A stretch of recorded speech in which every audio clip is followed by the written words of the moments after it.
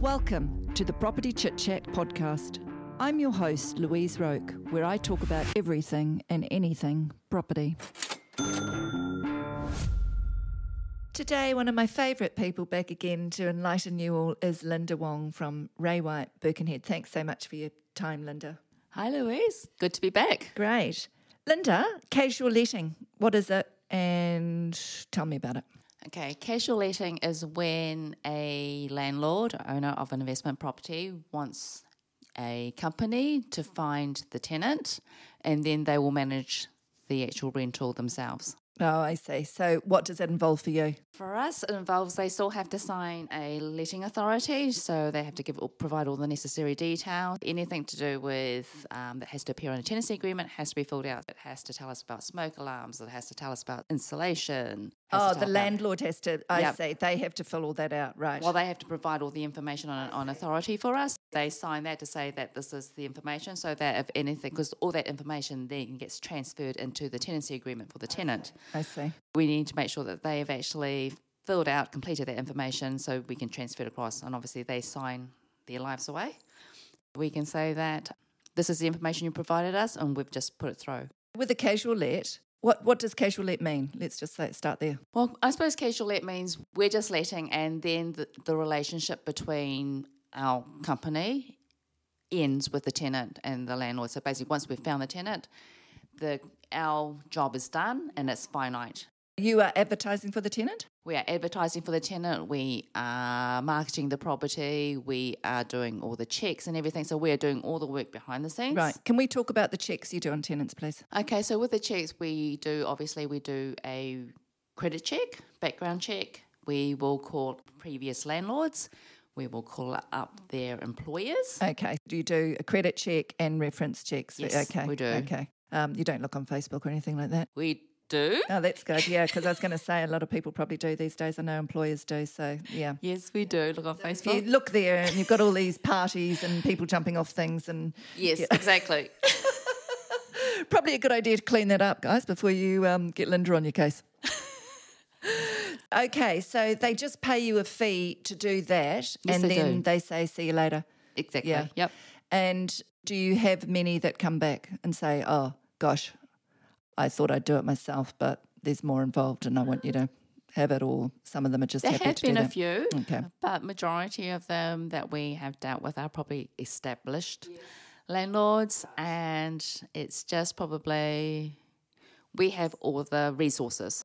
Yes. You know, it's available to us. We have access to all the portals and everything, and it just makes it. Yeah, because people can't just go along and do credit checks on people. No, You they actually can't, need to have a special program that you pay for and all the Yes, rest of we it. do, Yeah, yes. so that's a good idea. What is the normal going rate? And let's just talk about letting fee. What was it? And I know it's not in anymore, so we just want to tell people that there is no such thing as a letting fee anymore. There is no such thing as a letting fee, and I suppose it's one thing that we've probably been looking at the moment, because there are a lot more casual letting going on at the moment. Not a lot of companies do casual lets because it's time consuming and generally we don't make money on it. Right. I mean, as much as the landlord thinks that they're paying a lot of money. This is the thing that people need to realise, is that basically some companies are service orientated, and your company obviously is a service orientated company. So Well, yeah, we like to provide a service, and look, I'll pass on any information that I can. It's like all the tips of the trades. It's like I met a casual landlord just yesterday, and I was talking about the soap scum in the showers, and because I've actually done it, it's like the dishwashing tablets on the shower doors.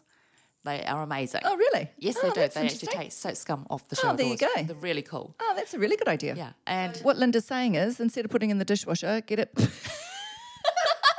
Get your dishwashing tablet and go up and clean your shower first, and then put in the dishwasher. That's well, brilliant. actually, by the time you actually finish it, By the there's no time you tablet finish, you don't left. want it in the but- dishwasher. Yeah, there's no tablet left, but your shower glass Oh, door really good is to know. clean. So It don't is worry about those amazing. adverts on TV. Forget it. Okay? So yeah, don't use all that Yeah. other bleach and stuff that actually smell like crazy. The dishwashing tablets, great. absolutely, just a little bit of elbow grease, but it works a treat. Fantastic. Yeah. I'll get Andy onto that when I get home. So it's just passing on that sort of information. Look, it is being able to provide a service. I do think that it is good. I mean, sometimes we forget about what we're actually providing. This letting fee was a week's rent, and It was a rate when the tenants used to pay. Yeah, and who got that? Was it the property manager? The property manager got a fee, got a portion of it. And then the landlord got the other. And then, no, actually the company that actually paid for all the portals and all the fees and everything. So it was a different scenario, I suppose. Mind you, with rent being so expensive now, an extra week's rent on top of everything would have been quite daunting. It would have been quite daunting. Yeah. I suppose at the moment we do charge a fixed charge, but I'm sort of reassessing it because when you think about it, what it does is it has taken into account viewings, and a viewing can take up to half an hour out of your day. I see. And then how many viewings are you doing? Yeah, that's right. Well, that's true. And to be perfectly honest, as a business owner, I have to say our managed properties have to take priority. I think you should just put the price up. I think so too. Yeah, that's why Linda's putting the price up. So next time there you go. We just make a decision. Sorry. And now you know why the price is going up, because it's a lot of work involved, and you have to go to the property, you have to have appointments, you have to show people through, you have to vet people. So there's a lot involved. So if you do want to have a casual let, if you want it done properly, you've got to pay for it, and it's worth it because you need to know if the person is credit good, and if their references are actually matching up. So let Linda, who's a little investigator here because she's used to doing this, that's her job, and you get to know all the tricks of the trade. You do get to know the tricks of the trade, and with new casual landlords that we sort of meet up, what I generally do is when I've done a casual let is I'll say, look, these are my choices for tenants, and my first choice, I said, look, what I'll do is I'll get you to come in and say, look, the landlord actually wants to meet you because we're only just finding the tenant for the landlord. And then I'll have all the paperwork ready, and then they can actually meet up and have a chat with them. And see if they feel comfortable. And if they feel comfortable with them. Because it takes the onus off you too, doesn't it? So you've done your bit, you've done your recommendation, and then they have the final say. Yeah, they have the final say. So and if they're happy with it, they can sign the paperwork then and there, and it's all done and dusted. Okay, so somebody moves into a property and they have to pay how much rent in advance usually, and bond and all that? Well, the bond is, we stipulate 4 weeks, which is the maximum that you can actually stipulate. So that's interesting. That's a maximum amount. Okay, that's good. Yep. And then we usually just say 1 week rent. Oh, do you? Okay, that's good. Do most people pay by direct debit? And I mean, I'm talking about ongoing. Do most people get that out of their bank account? Because that would be ideal, wouldn't it? Direct. APs, we would love them to pay by automatic payment because it takes the onus off. And it's easier for them, isn't it? I mean, it is set up an automatic payment. AP, there you go. But I suppose in today's world where there's a lot of uncertainty, if your AP doesn't go through, you get whacked a fee, don't you? Oh, do you? I see. Yeah, a dishonor fee. Oh, right. So basically, I think a lot of tenants, they will pay weekly, and it's just part of their role, what they do. Okay, so you're happy. I thought it would have been fortnitly actually, but you're actually happy with weekly rent. Happy with weekly, because some people can only manage it weekly. Yeah, it depends on their pay cycle. That's right. I mean, if they only get paid once a month. Yes. Oh God, that'd be a pain. Right. And thanks so much, Linda, and we'll see you again, no doubt. Yep, catch up soon. I hope you enjoyed this episode of Property Chit Chat. Subscribe to hear all our episodes.